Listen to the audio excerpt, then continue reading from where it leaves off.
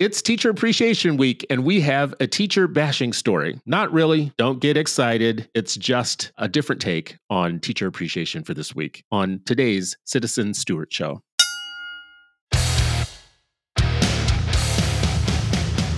Welcome to the Citizen Stewart Show, a podcast about education in America, where we dive deep into the top headlines and add new perspectives about our schools and our democracy. I'm your host, Chris Citizen Stewart, chief influencer at EdPost, a media platform focusing on educational opportunity and justice for every child. And along with me, back again, has been gone for a while, is my co-host, Ravi Gupta, a former Obama staffer and former superintendent of a network of charter schools in the South. He's back, ladies and gentlemen, Ravi Gupta. Did I go anywhere? I just think you had a good set of interviews last week, so we didn't need me. We always need you. Good to have you back. It's a perfect time to do it because it's Teacher Appreciation Week. We want to make sure that we appreciate teachers, you as a person who has been deep in education, actually running schools, having to work directly with educators and educate children. What say you at the beginning of Teacher Appreciation Week? I almost think of it as Student Appreciation Week because often it's like an opportunity to reconnect with your students. And there was this article in Belmont University's publication last week that just reminded me of the parts of the work that I missed. It was one of my former students, Miracle, who is graduating from Belmont University's data science program. She's the first Black female graduate of the Belmont Data Science program, and they did a whole write-up of her and how talented and amazing she is.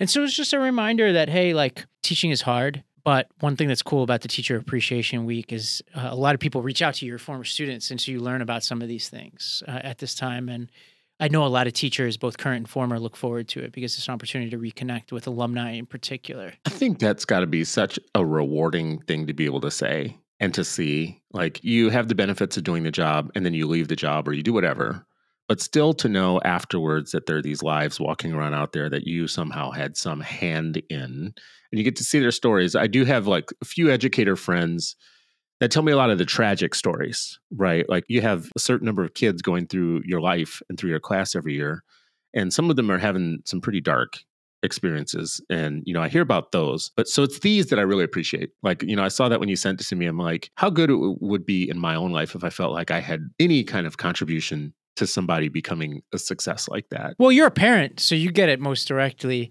You know, I can only imagine how powerful that is. But I think, you know, just like with parents, like you spend probably more time worrying than you do celebrating. And that's what I do. I mean, the current students who are kind of in the balance right now, a lot of my students are the ones that I'm closest with are in college right now.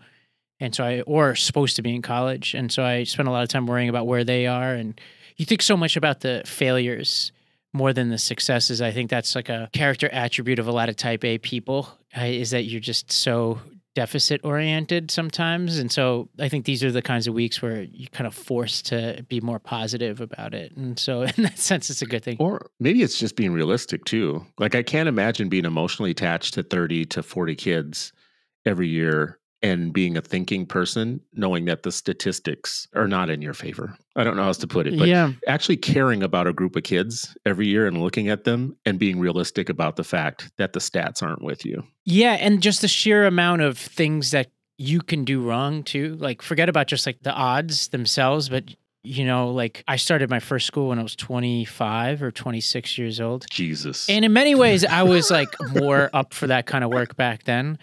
But there's not a day goes by that I don't think about something, you know, like it was just the other day, I was just thinking about this moment where the parent came in from a student who had been with us for a long time and got in an argument with our principal of a school when I was superintendent. And the principal kind of stuck with the policy, which was on paper the right thing to do, but the parent disagreed and took the kid out, took him to a different school. It was just like one of those things that a more mature version of me could have probably figured out a way to bridge that divide. But at the time, I didn't have that skill set. But then on the flip side, there's like the hours that you have to put in to be a successful school leader.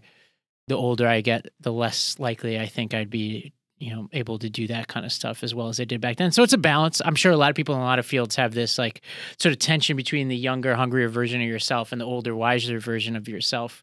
It's certainly something I think about a lot. It's why I'm trying to reverse aging, Chris. Oh, Is Jesus. that I want to get best of both worlds. Benjamin Button. Toxic longevity. Is that what we want to call it? No, what I will say to you is 40 is the pinnacle. Is that right? It's the best you'll ever be. Great. Well, I'm excited about that. I feel good. Enjoy that 1 year because it's the demarcation, but it's the best you'll ever be. It's the smartest you'll ever be, the most youthful with expendable cash and income where you're in control of your full faculties, like your knees, your joints, and all that stuff. Well, what does that mean for your faculties, Chris? It means like I'm on the decline. Like, yeah, I'm on the other side. I'm on what my dad would call the back nine of life. Oh, no. He calls it the back nine of life. So anyways, all this, banter about teachers or whatnot, I mentioned at the top of the show, it wasn't clickbait to say that we have a teacher bashing story. Of course, I'm wearing, my citizen hat today, and some days I wear my organizer hat. So I'm not going to actually do any bashing of teachers today. But we do have a story that actually, to me, is the pinnacle. It's the top of what it sounds like to have anti-union derangement syndrome. The way that some people have like Trump derangement syndrome and people had Obama derangement syndrome. When it comes to Randi Weingarten, she actually, I think, is at the top of education world of driving people to that sort of craziness. There's a Wall Street Journal opinion piece from late April. It's called Randi Weingarten's Incredible COVID Memory Loss. And the story got a lot of attention on Twitter. It's, of course, red meat for all the usual suspects you would expect. So I put the criticism of Randi Weingarten's role in COVID school closings into a couple of different categories. Valid concerns and valid arguments about what she did. Some wildly political, misleading things about what she did for political gain. And then some stuff that borders on sexist and anti-Semitic in some cases. Like those are the more extreme cases. There's some cartoons, if people wanted me to prove that part, there's some cartoons and different things that I could point you to of her that go well beyond just kind of normal debate and normal thought. And I don't think we pay enough attention to the fact that she's a woman and she's Jewish and she's a political figure and a lightning rod that lends herself to drawing a range of kind of negativity. So you know where we're going to be on this show. We're not going to go to that crazy extreme, but COVID-19 had long-term health effects. And in the opinion piece in the Wall Street Journal, it talks a lot about how she's just forgetting what her role was in keeping the schools closed for way too long, and that had a damaging impact on kids. So Randi goes to testify before Congress, and she gives kind of like a line of, listen, we always wanted to reopen the schools, and we knew that that was best for kids, but we really were just really concerned about the safe way to do it and to make it happen. So it wasn't a thing about close or not close, or stay open or not stay open. In her mind, it was mostly a thing around, yes, let's reopen and let's do it safely. So if you read through the article, you'll get the hint that this particular piece is really down on her, like as a political actor and her affiliates. They do mention in the piece Chicago, which I think is a very specific case. That's the third largest school district in the United States that has a very kind of unique and recalcitrant union. And they did do things like keep the schools closed and say any mention of opening the schools was like patriarchy and racism or something like that. White supremacy and patriarchy is the only reason you would want to open the schools. So anyways, Ravi, I want to bring you in on this. I will just say that the Never Randi people are having a field day with, oh my God, can you believe that she's saying all this stuff? And, she's totally lying. PolitiFact actually checked her statements on this. And the short story is 3 points here that they make. During the early COVID-19 pandemic, American Federation of Teachers President Randi Weingarten advocated for schools to reopen for in-person learning, provided they use safety precautions. She often referred to a reopening plan the union released in April 2020, which is right at the beginning of all the hell breaking loose on the pandemic. It prioritized maintaining physical distance between people, establishing COVID-19 testing protocols, and involving school staff and parents in decisions about reopening. This is what PolitiFact found when they looked into these claims that she was just outright lying. They're basically saying she wasn't lying.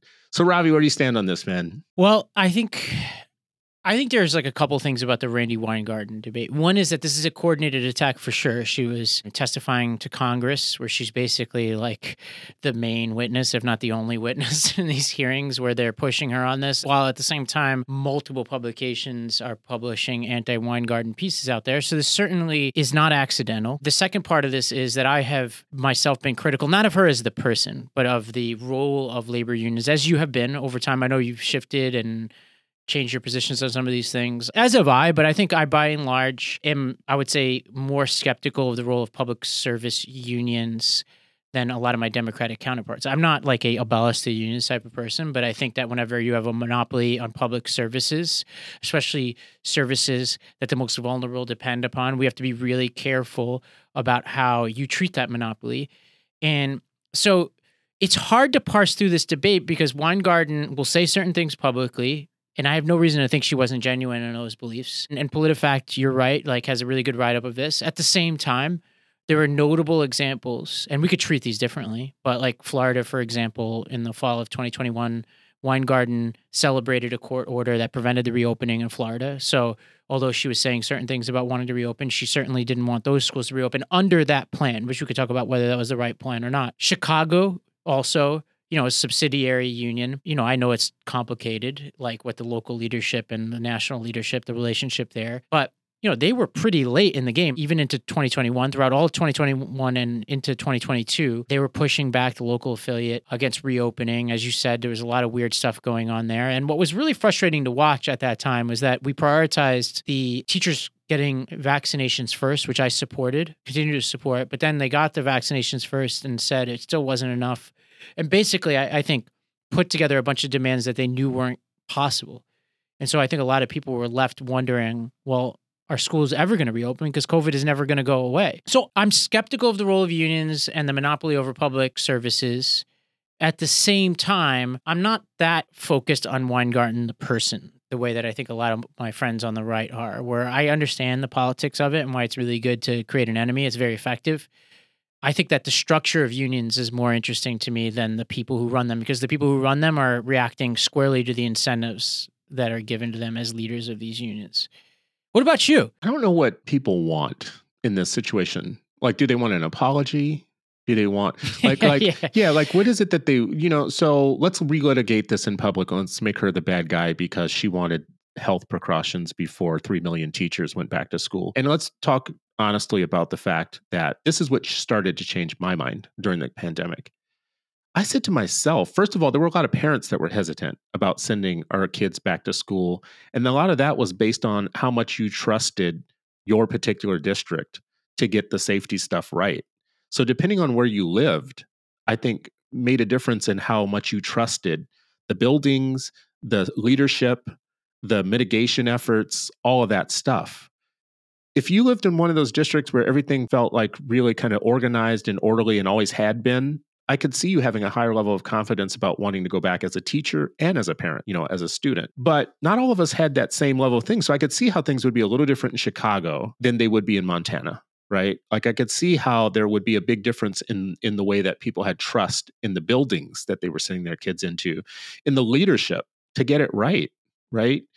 There was very low trust levels in some places. And, listen, this bears itself out in research. African Americans and families of color were the most resistant about going back to school. And why do you think that is? It's because of where they were crowded and what they believed to be true about the schools that they would be going back into. Like, I keep saying this thing about the leadership. How much did you trust the leadership was getting the mitigation stuff right? That the buildings were ready for all the stuff we were being told that needed to happen, like, HVAC and, just all the stuff that just needed to be going right. I could see why there was such skepticism. And at the same time, there was lots of alarmist news, about people's grandparents passing away because of outbreaks of other families who weren't taking vaccination very seriously, right? Like, I think it depends on where you were. And the thing that changed my mind about the teachers is this. I remember saying to myself, if I was a teacher right now and you demanded I went back to school, I would tell you go to hell. So if I felt that myself as a parent, everybody else in the world was like saddled down in their little basements and, their bedrooms, drinking coffee, getting caught up on all the Hulu stuff they hadn't binged on in a long time. And we're telling this one population of people, will get over it. You've got to go back to work. I know what I would have said as a teacher. But what about the people who do have to show up to work every day? Like people working in other essential services. Like, my mom is a nurse, for example, for the city of New York, and she has many risk factors for COVID, and she worked throughout the entire pandemic. And the reason why she had to is because we view nursing, understandably, as an essential service. And those nurses aren't just my mom's age. There's plenty of them who are young, like my mom was when she was a nurse's aide when she first started off. She's got to send her kids somewhere. when she shows up to work every day. And I think those people get frustrated. Yes, I totally agree. I read the same data. I totally agree that there were trends where many populations of color were less likely to want to send their kids back, but there were still plenty of them who wanted to. And I think they deserved a place. Like when you start getting into the fall of 2020 and the entirety of 2021, we're talking about in some of these places, spring 2021, we've talked about San Francisco school board many times. The fact that you're in the spring of 2021 now, and you still don't have schools reopened, and you've got kids, including kids of color, showing up to the school board virtual meeting saying, hey, what's the plan here? When are we going to get back to get an in-person option? To me, that was some disgraceful behavior and feet dragging. And I think there's a difference there between like spring 2020 and even like we could argue about fall 2020. But it got so far into it that I think a lot of people looked at it and were just like, look, I get it. Like we could do as much as we possibly can for safety, but we've prioritized teachers for vaccinations. A lot of districts did have pretty aggressive testing at that point. And at a certain point, you got to be like, we're going to have COVID forever. So we've got to like offer in-person instruction again. And I think people draw the line in different places. But I think the reason why the right believes that Weingarten is an effective enemy here is because they sense that there's a lot of parents who still are frustrated by how this was handled. And I could see that. I could see the politics of that. I understand why they're doing this. Well, I mean, I understand why they're doing it too. Like they're political actors and they don't have any integrity. They're not in for a fair debate or for one country having a debate about the pandemic. They're in it for what are the political gain I can make by painting this woman to be the most evil thing ever. But she's a political actor too, and she paints her enemies with, pretty broad strokes, as we know. Like, give me an example. I'm not saying these are right or wrong, but she went after Ron DeSantis in the middle of the reopening debate in Florida, and she fired off a tweet storm. DeSantis should be fixated on the cost of living issues in Florida. Housing's unaffordable, home insurance even worse. But instead, he's expanding gun access, defunding public schools, et cetera, et cetera. She basically accused him of wanting to kill teachers during this time. This is the kind of rhetoric, and they are political actors. These are political actors. The AFT gave in excess of $26 million to Democratic candidates and causes in the 2022 election cycle. So to say she's like above the fray of our politics, she's been squarely in the middle of our politics. Now, we could argue right or wrong, but these are political people who are very powerful. Like, they're almost unimpeachable in many Democratic circles. Joe Biden himself has said, quote, I sleep with an NEA member every night, which he's referring to his wife, who's a member of the NEA because she was a public community college teacher. It's a little too much information. We don't need all that information, but yeah. Yeah, but like, can you imagine if Ron DeSantis said, I sleep with an NRA member every night? Like, you'd be like, whoa, that's crazy. Now, the NRA, to me, I'm a Democrat. I was about to say, are those the same thing in your mind? Not the same, but like you're implying something when you say that. And here's the problem I have. It's not that unions shouldn't exist. I'm a big believer that unions should exist, right? But they need a counterparty. Now, in a red state, inherently, you're going to have that, right? Ron DeSantis and the unions are going to do battle. I could pick sides on that. Often I have a nuanced view of who's right and wrong. And they're two political actors who, if I tried to say who's genuine or not, I'll spend the rest of my life trying to figure that out. I just try to evaluate the arguments that they're making. I think in hindsight, DeSantis was right to open those schools in the fall. That's just my opinion. And at the time, I might not have thought that. I've evolved myself on this. I think I felt very differently in the spring of 2020 and in the fall of 2020 than I did in the spring of 2021. But the problem in a lot of states, especially blue states, is you've got unions on one side, and then they're negotiating with people they've donated a ton of money to. So you have unions on both sides of the equation. And so it's not a true negotiation that represents the interests of the people writ large. It's a special interest negotiation.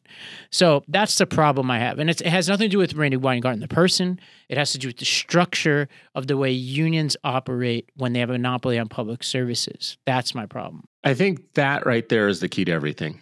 This isn't about what happened during the pandemic, how many kids fell behind, how bad it hit certain kids academically. I don't think it has anything to do with children or it has anything to do with education. I think it's a political play to say this is a good time to strike where the iron's hot.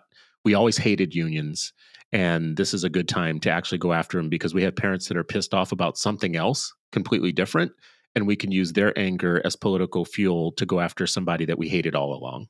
And we would hate her for any other reason. She could never do anything well or right. I don't think that I would equate the things that she is saying and that she's done as a both sides type of thing. This isn't a both sides thing. Florida led the nation in deaths Florida led the nation. It was like the 12th highest in COVID deaths. And at the time, you had a president who was talking about shooting himself up with horse paste and all kinds of weird and wacky, just by spring, it'll just be gone. The whole pandemic will be over with and it'll just like magic, it'll just disappear or whatnot. We forget the wacky and weird context in which the political actors on the right were acting and the anti-science premises that they were trying to sell the public on. Now, science isn't arrogant. Science isn't about like, we just know the right answer. Science is about this is the best available answer that we have at this moment, at this time, based upon all the factors that we can look at. It's not political. It is what it is. And to say that we want schools to reopen safely and to say that we want to make sure that we're following the science and making it happen, I don't think is the same thing as DeSantis yelling at kids for wearing masks because he doesn't like the photo op of it, or for the president of the United States to tell people that vaccines aren't everything, even as he's investing in the very vaccines that are going to save everybody, or for an entire political side of the fence to be using their media apparatus to tell Americans that vaccinations aren't what they say they are, even as Fox News has a policy at the same time that you have to be vaccinated to come and work there, right? Even the thing you said about the workers that still had to go to work, I had different levels of trust about the hospital, for instance, getting all the protocols right than I did about schools getting it right. So I'm always going to side with, I understand the caution for reopening. I understood the science basis for being cautious about it. I understood that there was a difference between Florida and red states and blue states and my district where I lived, and that it was highly localized.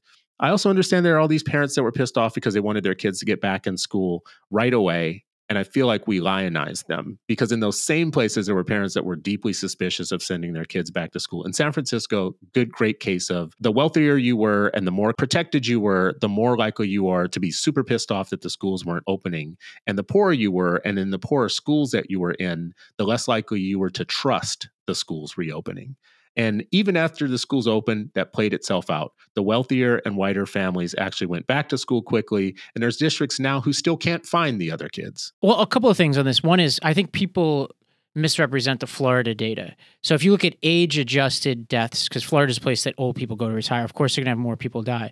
If you look at age-adjusted deaths, there were 31 as of the end of 2022. So the end of sort of the main, I haven't found 2023 data, but it's almost irrelevant because everybody's back to school now. But even if you look at the non-age-adjusted deaths, for instance, Florida had fewer deaths per person than New York did. So to say that Ron DeSantis was uniquely responsible for more deaths, I think isn't played out by the data here. I don't say that he's uniquely responsible. I think we're playing with the numbers here too. It was 391 deaths per 100,000 people compared to all 50 states and Puerto Rico and Washington. According to the Miami Herald calculations for the CDC, it was among the highest of the largest states. Yes, California and Texas and New York and Pennsylvania, they were also in there. Florida was uniquely bad in terms of COVID deaths and needing to be worried about it. And to say that age adjusted, it's just old people. Old people get it from young people, right? And young people are in these cesspools of like petri dishes called schools all day long. Yeah, no, but like in general, let's say you're running a school, I'm running a nursing home, and we both do everything we possibly can to protect people. More people are going to die from COVID in my nursing home than your school. So the age does matter. But just to say, like December 2022, this is non-age adjusted death. So let's take for a given what you're saying, not to account for age, which I do. Florida, 357 deaths per 100,000. New York, 391. New Jersey, 381. District of Columbia. So you just go down this list, there's more, right?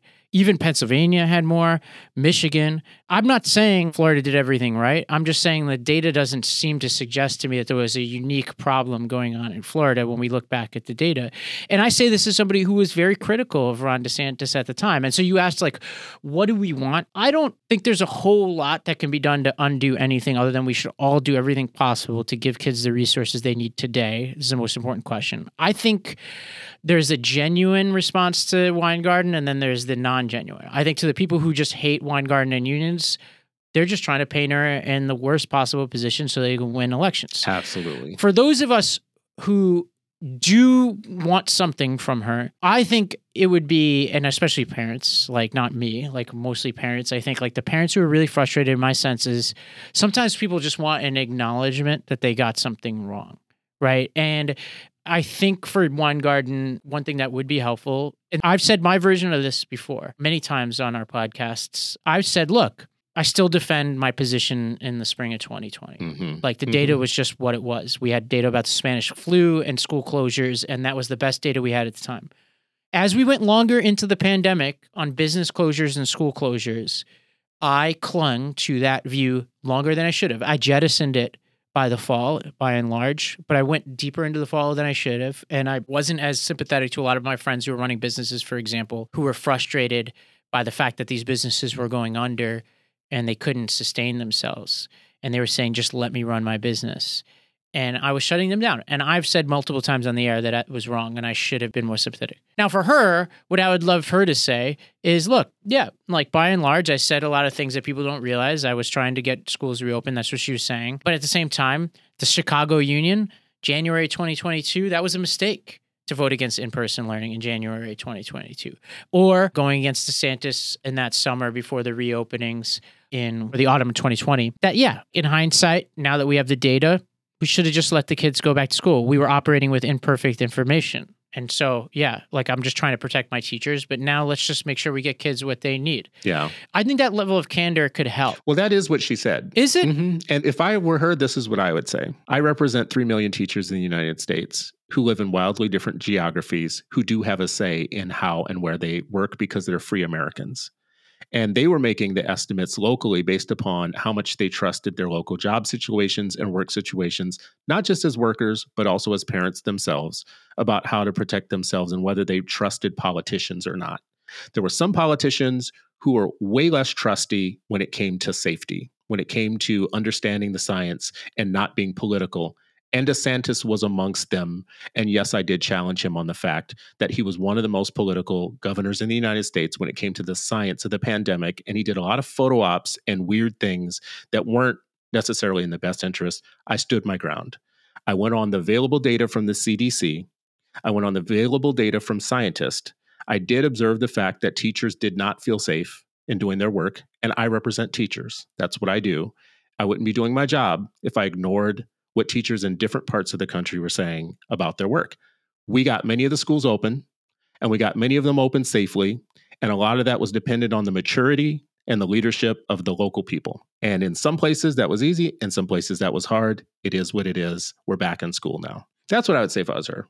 We'll do 100 rounds on this, but I hope not. But on the COVID learning loss, so Annenberg Institute at Brown found that Democratic districts with correspondingly strong teachers unions returned to in-person learning more slowly and gradually than Republican districts. The 74 conducted a study of the relative learning loss in Democratic and blue states and found that red states offered almost twice as much in-person instruction as blue states during the 2020-2021 school year.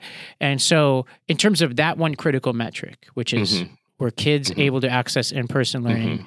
Look, I'm a Democrat, but red states did better at that. Did they? Did they really? Is that what that data set just told you? Is that what that 74 article just told you? Is that really what that says? They did better on that one critical metric, yeah. Where are the biggest, most concentrated districts with the most decline facility portfolios? Are they in open rural areas or whatnot? Or are they in really concentrated cities that have had the economic bottom dropped out of them and have been on the decline for years? Where are those districts? Where are those cities? When you say Democratic districts, where are they? But are schools crumbling in urban districts because of a lack of investment in education generally, or because we're spending the money stupidly? I don't think that matters to my point. My point isn't that. My point is, would I have a different level of trust about sending my kids into Philadelphia school buildings or Chicago school buildings, knowing that they're 115 years old and that they don't even have air conditioning in some of them, and we're going to be putting kids next to each other who are going to be trading life or death disease with each other? Or would I trust my rural area where I have these big open spaces and this big open schools that my kids are going to? Like, would I trust Oakland public schools? Yeah, but they're not detached issues, right? Chicago spends over $29,000 per student. Okay. New York City spends so much per student that in a couple of years, they'll be spending more than $1 million per classroom. More than $1 million. Yeah, they might even be there now. And so to me, like when you're spending that kind of money and the building sucks, we need to be asking critical questions about what the hell we're doing with all this money. I think we're getting off the topic right now, but all I'm going to say is when you say things like red states or blue cities or red districts or whatnot, I don't think that that tells the full story about where those schools actually are and whether or not you would have trusted going back to school in some of those districts versus others. I can just tell you, even in the state that I live in, there's a difference between where I live in and Minneapolis. I would have been less trustworthy in Minneapolis by far to send my kids back to that school district. I also think we romanticize non-urban schools. Like if you've ever spent time in a rural Mississippi school or a rural Tennessee school, they have their own issues with dilapidated buildings, underinvestment. Mississippi is like they have such a strong teacher shortage. Like the buildings are the buildings, and they have all the same issues that we have in cities. So they got their issues too. I'm not sure that. Look, we could disaggregate the data and bring on a school finance expert, but my contention continues to be that. Look, I'm skeptical of the units. It doesn't mean I have to agree with everything that the opponents say, but when you represent the adults and the adult interests, and that's your incentive, we should all be very skeptical of those people at the negotiating table when kids' interests are at the table. Yeah. Doesn't mean that you demonize them, but you should have a very forceful person on the other side and or entity that is independent of that group. And so if that group is also donating to that person on the other side of the table, we should be concerned about that because that's going to skew the incentives. I will say this. I'm more skeptical of the overblown rhetoric from the opponents who said all the wrong things during the pandemic and were the biggest purveyors of misinformation. Their victory lap that they want to take on the leader of America's teachers right now, the only way you can support it is if you've always hated the teachers and you've always hated those unions, because then it's just red meat for you. It's the way that the Fox Newsification of these things actually works. They find the people that you despise the most and they know you won't give them a fair shot, so they can just do what they're doing right now. I don't think they had better ideas during the pandemic. I don't think that they had more integrity. I don't think that they're the ones to do any cheerleading right now about morally who was more right or wrong, because they did so many just unforgivable things to ruin the public debate and discussion about the pandemic and about what we were facing as a nation. And today they're only raising this issue not to get more kids into a situation where they're in quality schools with quality lessons, with outcomes-based thinking. It's really to say the system is so bad, we should just give everybody a coupon and send them to quality blind schools. That's really what this is about. This is about a quality blind, accountability-free school choice movement that wants to capitalize on any bit of anger right now that they can to get kids out of the one system into a system that is not any better. If they were doing it because they were leading kids to some high quality situation, now we might have a different discussion then. Because right now what I care about is I do care about accountability. I do care about quality. I do care about outcomes still. This is the thing I've cared about for 10, 15, 20, 30 years. I think you do too. And I think most people like us do. But I don't think either side is offering us that right now. But I don't think there are two sides of this debate. There are many sides to this debate. Here's the thing. The whole premise of this company is that there aren't enough of those conversations happening. And that if more Democrats and more Republicans and independents and Greens came together in good faith to talk about these issues, especially those who don't have a personal interest in it, the people who aren't the political operatives or the right-wing and left-wing media figures, but just like people running a school like Stacey Shells, or somebody trying to teach teachers like Doug Lamov, or somebody like you who's a parent and longtime commentator, former school board member. Like the more you get people who come in who are genuinely trying to figure stuff out, the better. That's like a premise behind Lost Debate and now The Branch.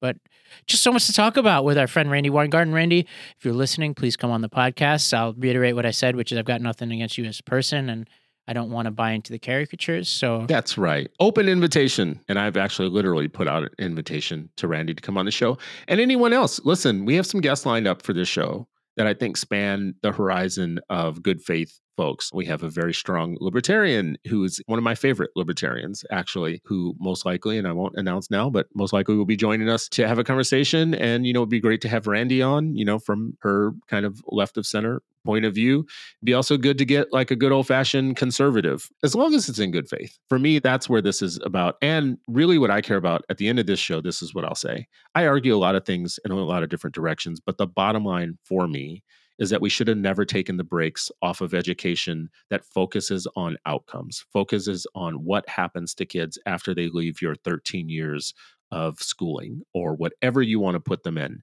So for any education proposal that you put before me, I'm going to want to know, does it care about quality? Does it care about accountability? Does it have data behind it? And what are the outcomes? What happens to the kids when they're done with you? You can offer me any type of education proposal from left to right, and those are still going to be the things that I care about. And I think that that's what we should be preaching to everybody else to care about too. Because if the outcomes aren't there, why are you doing it? Like, I don't care who you are, what political party or what your background is. Education is about leaving kids able to succeed in the world and succeed in the country that they live in. So let's keep the focus on that and where it should be. As always, we really do care about your feedback and what you have to say about the show. I'll give you two ways that you can contact us to let us know how you feel about the show. You can call us and leave us a voicemail message. The phone number is 321-213-9171. So leave us a voicemail at that number, or you can send us an email. And the email address is citizenstewardshow@thebranchmedia.org. As always, we appreciate you. Thank you so much for listening to The Citizen Stewart Show.